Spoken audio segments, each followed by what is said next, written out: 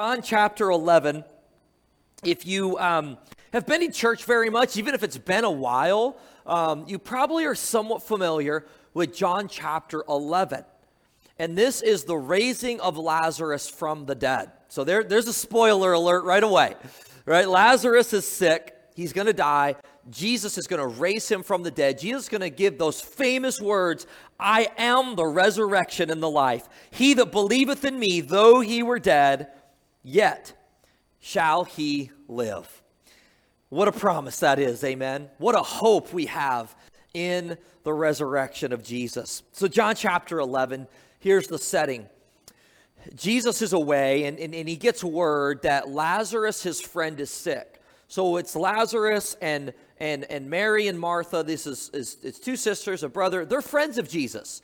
Jesus would stay with them often in Bethany. Bethany was a little bedroom community of Jerusalem about 1.5 miles away. And so he would stay with them, then sometimes walk into Jerusalem. And so Jesus knows them. Jesus loves them. Jesus spends time with them. And word gets to Jesus that Lazarus, his friend, is sick.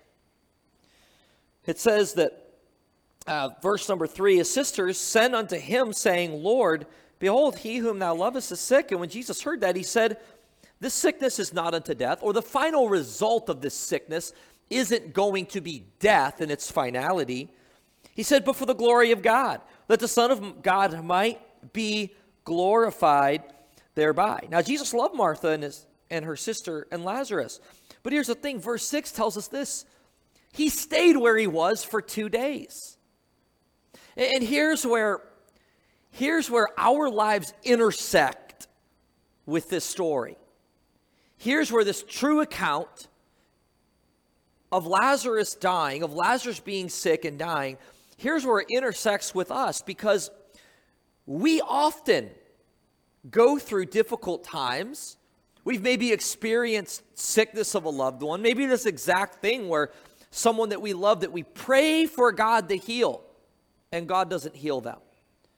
Maybe a situation in your life where you're wondering really, what is God doing? Or what is God not doing? Why is he not doing something? And we, like Mary and Martha, can get confused. Why isn't God doing something? Why isn't God intervening when he can? When we think he should? And we wrestle with that. Verse 7 says, then after that saith he to his disciples, let us go into Judea again. So now Jesus, after it's too late, it's like, yeah, let's go ahead and go into Judea. His disciples say unto him, Master, the Jews of late, they sought to stone you. And you want to go there? Jesus then answers this. He says, are there not 12 hours in the day, if any man walk in the day? Is there 12 hours of daylight? Like if you walk in the day, you're not going to stumble, because he seeth the light of the world. But if a man walk in the night, he stumbleth, because there's no light in him. So Jesus is basically saying he is the light. He was in the world when he entered his creation as a human, as the God-man. He entered his creation, and he had a window of time. He had a short time to accomplish the will of his Father. So Jesus, like, there's a short time that we have, and my Father's will is going to be accomplished. And he said, after that, he saith to them, our friend Lazarus sleepeth, but I go that I may awake him out of sleep. And his disciples are like, Lord, if he sleeps, like, he's doing well. It's like, hey, if he's sick and he's asleep, like, isn't that good? Just sleeping it off. Like we do that, right? Down some NyQuil and just sleep off the sickness until we feel better. Lazarus is sleeping, but they didn't get it. Jesus wasn't talking about a physical sleep. This was a euphemism of that he died. So then Jesus plainly tells them in verse 14, he says, Lazarus is dead. Verse 15, this is baffling. He says, I am glad for your sakes that I was not there, to the intent that ye may believe. Nevertheless, let us go unto him. So Jesus plainly tells him Lazarus is dead, and he says, for your sake, I'm glad. For your sake. Because what we're going to see here is through Jesus' earthly ministry, all of the miracles that he did, they were to point to his deity, to prove that he was God, to vindicate his message that he said that his claims were true, that he claimed to be God, and he proved he was God by his miracles. And he says, for your sake, I'm glad. And for our sake, for all of us who wrestle with and struggle with God's timing, for those of us that have lost a loved one way too early, for our sake, for those of us that are wrestling right now with the situation that we don't understand why it's in our life and why God's brought it and why God doesn't do anything or why it seems like God is doing nothing, for your sake. He says, nevertheless, let us go unto him. So then Thomas speaks up and he says, let us also go that we may die with him. You know, Thomas is just this pessimist, right? Thomas is like, we're going to die.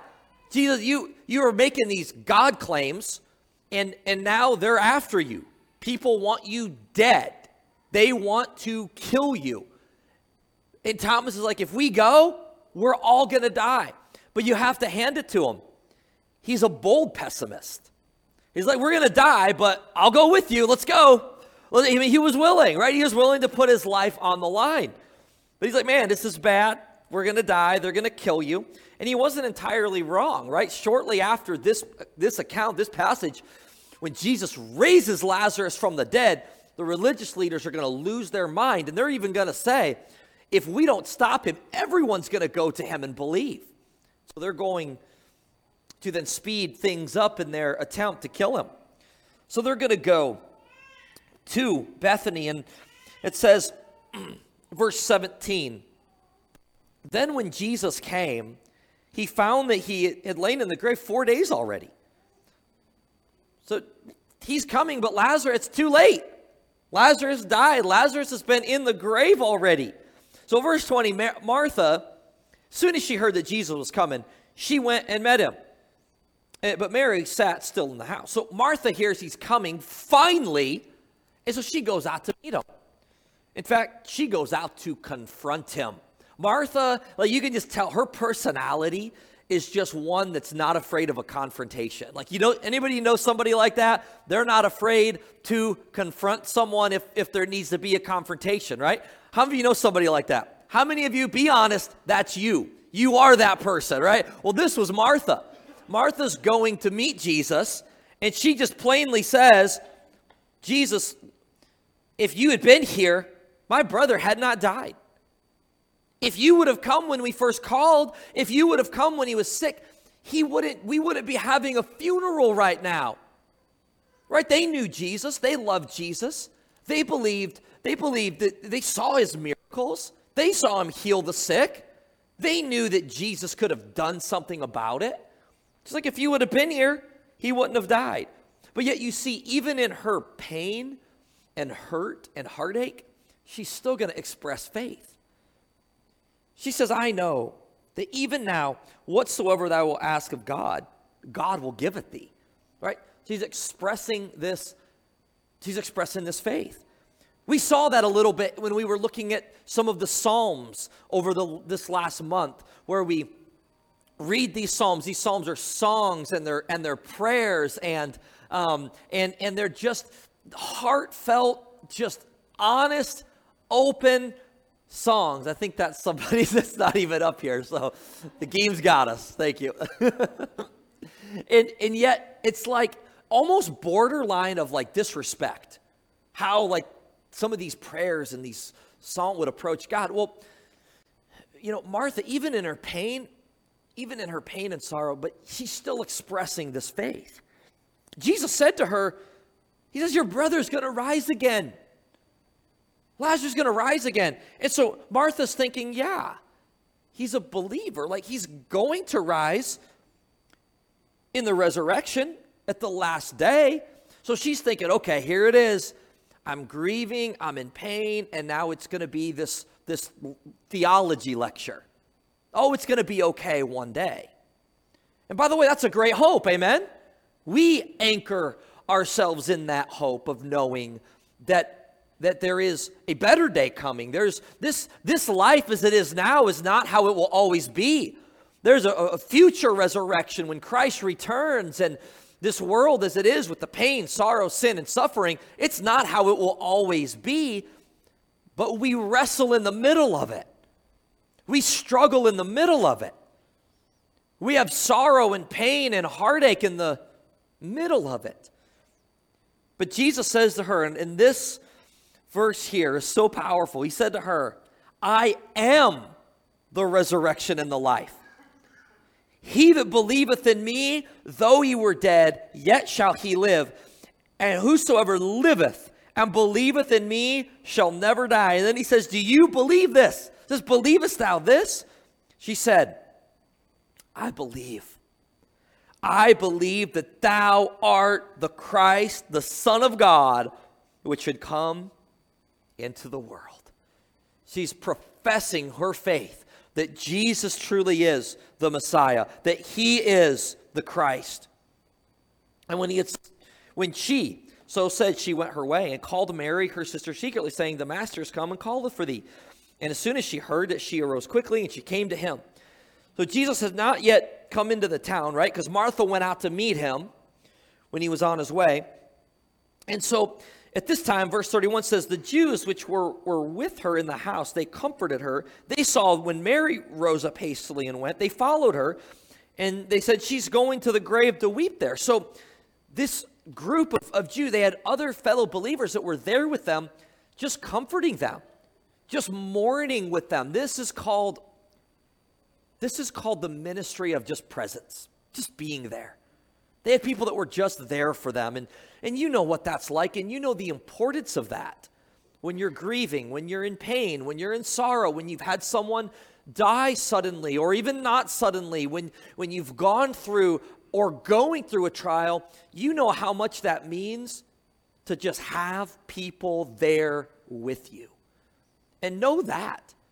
It's not so much even about what we say, though always look for opportunity to speak truth to people. Always look for an opportunity to give people not empty words, but true words of peace and comfort when they're going through difficult times. But sometimes it's just being there, just being in the presence. And they had people there that were with her, that were grieving with them. And this would have been in their culture something just for days and days. People would come, they'd show up and just weep and mourn with them.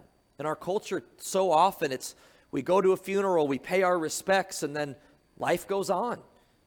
Just back to normal, unless it's your loved one. Life doesn't go back to normal. Life will never go back to normal. But they would come and just weep with each other and mourn with each other. So they're following Mary out, and Jesus saw her weeping, and the Jews also weeping, which came to her, and he groaned in spirit and was troubled, and said, where have ye laid him? They said unto him, Lord, come and see. Verse 35, the shortest verse in Scripture, says, Jesus wept. That Jesus expressed this emotion. Jesus knew he was about to raise Lazarus from the dead. Jesus knew this was temporary. He knew this pain and sorrow was going to be over in just really a short time. But yet he still expressed sorrow. He still wept and grieved with them. And we know that our sorrow, our pain of us, of the ones we loved, it's temporary. We know it's not going to last. We know it won't be forever. But it doesn't mean that we can't and shouldn't be sorrowful at the brokenness of this world. Doesn't mean we can't show emotion during times of loss, during times of grief, during times of heartache. Jesus felt what we feel. See, we have a Savior that can actually sympathize and know how we feel, not just because he's God and he created all things and he knows all things and he knows us better than we even know ourselves, but also because he experientially came into this world. He left the bliss, the glory, the splendor, the comfort of heaven, and willingly took on human flesh, that willingly lived among us to feel what we feel, to feel the grief and the sorrow, the pain, the agony, the disappointment, the betrayal. Jesus not just knows how we feel, he experienced it when he took on human flesh. He never ceased to be God, but yet he took on full human flesh to experience those things. He never sinned. He never felt the pain of his own sin. He never felt the consequence of his own sin because he went to the cross sinless.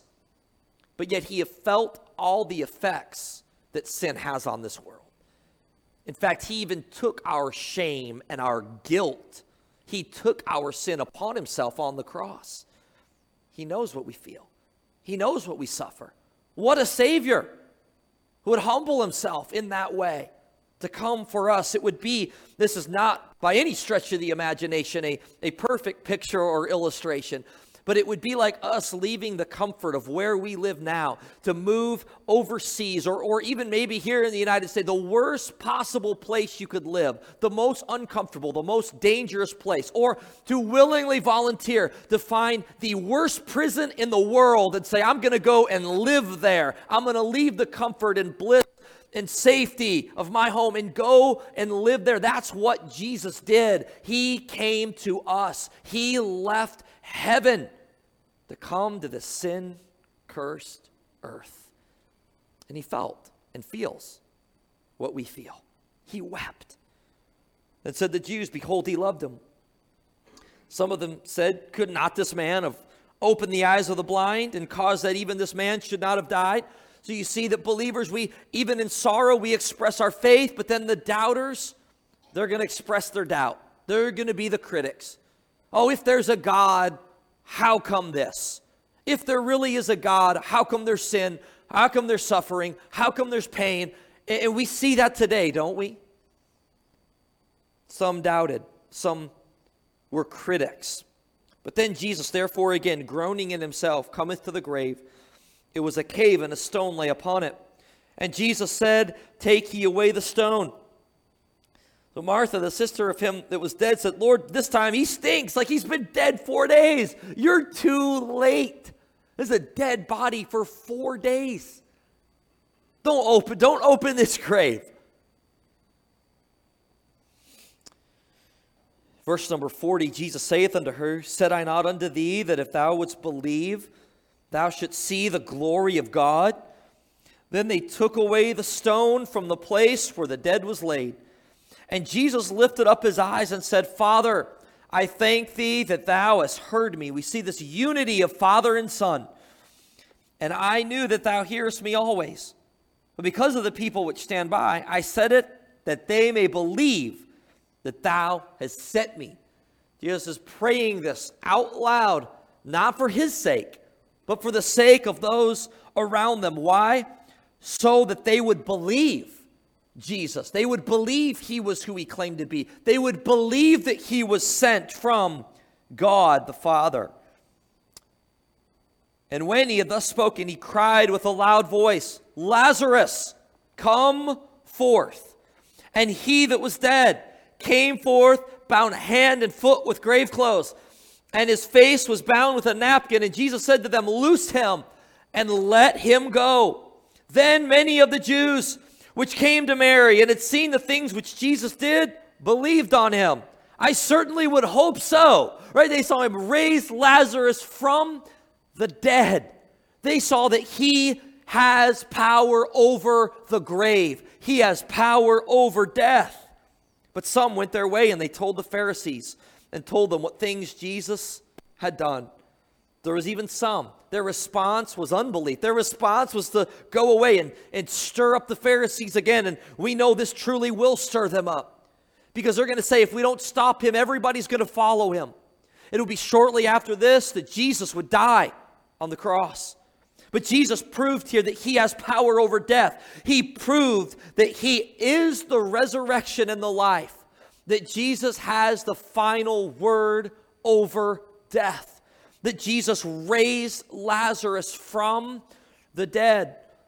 Lazarus would go on to die again. Just like you and I, if we aren't alive when Christ returns, this body will eventually give out. This body will eventually decay. This body will eventually be placed in a tomb, be placed in the ground. We see that. We see that daily, this body, the aches and the pains, and we see daily how our body is not getting stronger and stronger. It's the opposite. And those of you in here who are young, trust me, that day will come. You will see that more and more. You'll feel the pain. You'll feel the effects of living in the sin-cursed world. And eventually, all of us will die. Eventually, all of us will be placed in the ground. We don't know when that time will be. People young and old die every day. We're constantly reminded of the brevity and the shortness of this life, that all of us will one day die. But Jesus raised Lazarus from the dead. And shortly after this, Jesus would go to the cross. Jesus would die the most horrific death that somebody could die. Jesus would die by crucifixion. He would be nailed to a cross. He would take our sin upon himself. He would be the sacrifice for our sins. Jesus lived the perfect, righteous life that we could never hope to live. And then he died in our place on the cross. He died like a sinner. He died like a criminal, even though he was without sin. He did that because he died in our place. That we who are rebels and sinners against a holy and righteous God who deserve nothing but God's judgment, we can experience his mercy because Jesus died on the cross in our place. And then Jesus on the third day would rise from the dead. He would come back from the dead. He would appear before his disciples. He would appear before as many as 500 witnesses. We see in the book of Corinthians, which would have been an early creed of the church, and this would have been written. There's very, very little controversy over the fact that would have been written within a decade after Jesus rose from the dead. No, we aren't following fables. We aren't following myths. These were eyewitness accounts of people who saw Jesus resurrect, saw him after he resurrected from the dead. And we know that because they would go on to suffer greatly. All of his followers went from being fearful and running away before he was crucified. They ran away, but now after they saw him resurrected from the dead, they would run towards the danger. They would give their lives. All of them were beaten. All of them, most of them experienced time in a horrible prison. The vast majority of them possibly were martyred. We have really good early evidence to say that at least 3 or 4 of his disciples died a martyr's death without any reasonable doubt. What changed? What made them fearful at one point to now running towards the danger? Fearless. Because they saw Jesus after he died. They saw him come back from the grave. The church would then be ignited. The church would explode. The church would then grow. We find that then Christianity would spread like wildfire. What was the difference? There were at least a dozen other self-proclaimed messiahs who were contemporaries of Jesus. Why is it today that no one knows their names? Why is it that outside of some obscure history that we have, finding old manuscripts from early on that we read of, why is it that outside of those, no one knows who those self-proclaimed messiahs were? The reason is because they died, and so did their following. But when Jesus died, he came back from the dead. And the early church then ignited and exploded with the message of the gospel. And now today, we celebrate at this very moment with a couple billion people around the world. What's the difference? The difference is that Jesus rose from the dead. The difference is that we have a resurrected Savior, that Jesus appeared before witnesses, and then Jesus ascended into heaven, and Jesus right now is alive and well, that we have a resurrected Savior, that we have a resurrected King, that Jesus was who he claimed to be, and he was vindicated by his resurrection from the dead. He proved he was God, and Jesus rules and reigns now. And Jesus is coming again. And he's coming to judge the living and the dead. That Jesus is coming in power. And when he comes, He will call you by name. Our body may be placed in the ground. We don't know when Jesus is returning. Our body, this could be years and years down the road, and our bodies will be placed in a grave. But when Christ returns, he will call you by name. He will call your loved ones by name who have died, those that know him, those who are believers in Christ. Though their bodies are in the ground, their spirit is with the Lord, but their body is in a tomb somewhere. Their body is placed and buried 6 feet under somewhere. But when Christ returns, he will call you. He will call me. He will call us by name. He will call your loved ones by name. There's a future resurrection that is coming. Why? Because Jesus is the resurrection and the life. And he that believeth on me, though he were dead, yet shall he live. The question is this, the same question that Jesus asked Martha. Do you believe this? Do you believe this? Have you trusted in Jesus Christ personally as your Lord and Savior? Do you have that personal relationship with him? Because if you know Jesus, to know Jesus is to know and have eternal life. It's to know that there is a future that awaits all of us in the glory of heaven. When Jesus returns, this earth and heaven will become one. It'll be a new heaven, a new earth without pain, sickness, death, and sorrow. None of those things will be in his presence. None of those things will be in eternity. And Jesus proved that he's got power over sin, proved that he has power over death. But see, you won't experience that resurrection to eternal life if you don't experience a resurrection of Christ raising you to new spiritual life now. And that's why there's urgency. That's why we gather. That's why we preach the gospel. That's why we're not silent about our faith. We're bold with our faith of preaching the gospel, of telling people the good news, the glorious news, that we have a resurrected Savior who has defeated death. And you and I, we must all trust in Christ and believe the gospel, that Jesus died for our sins, that he was buried and that he rose again, and that through faith in him, we will have eternal life. Through faith in him, we will have new life. Because when we are saved, we're not just saved with a guaranteed ticket that one day we'll go to heaven. Jesus gives us new life the moment that we trust in him, the moment that we call upon him.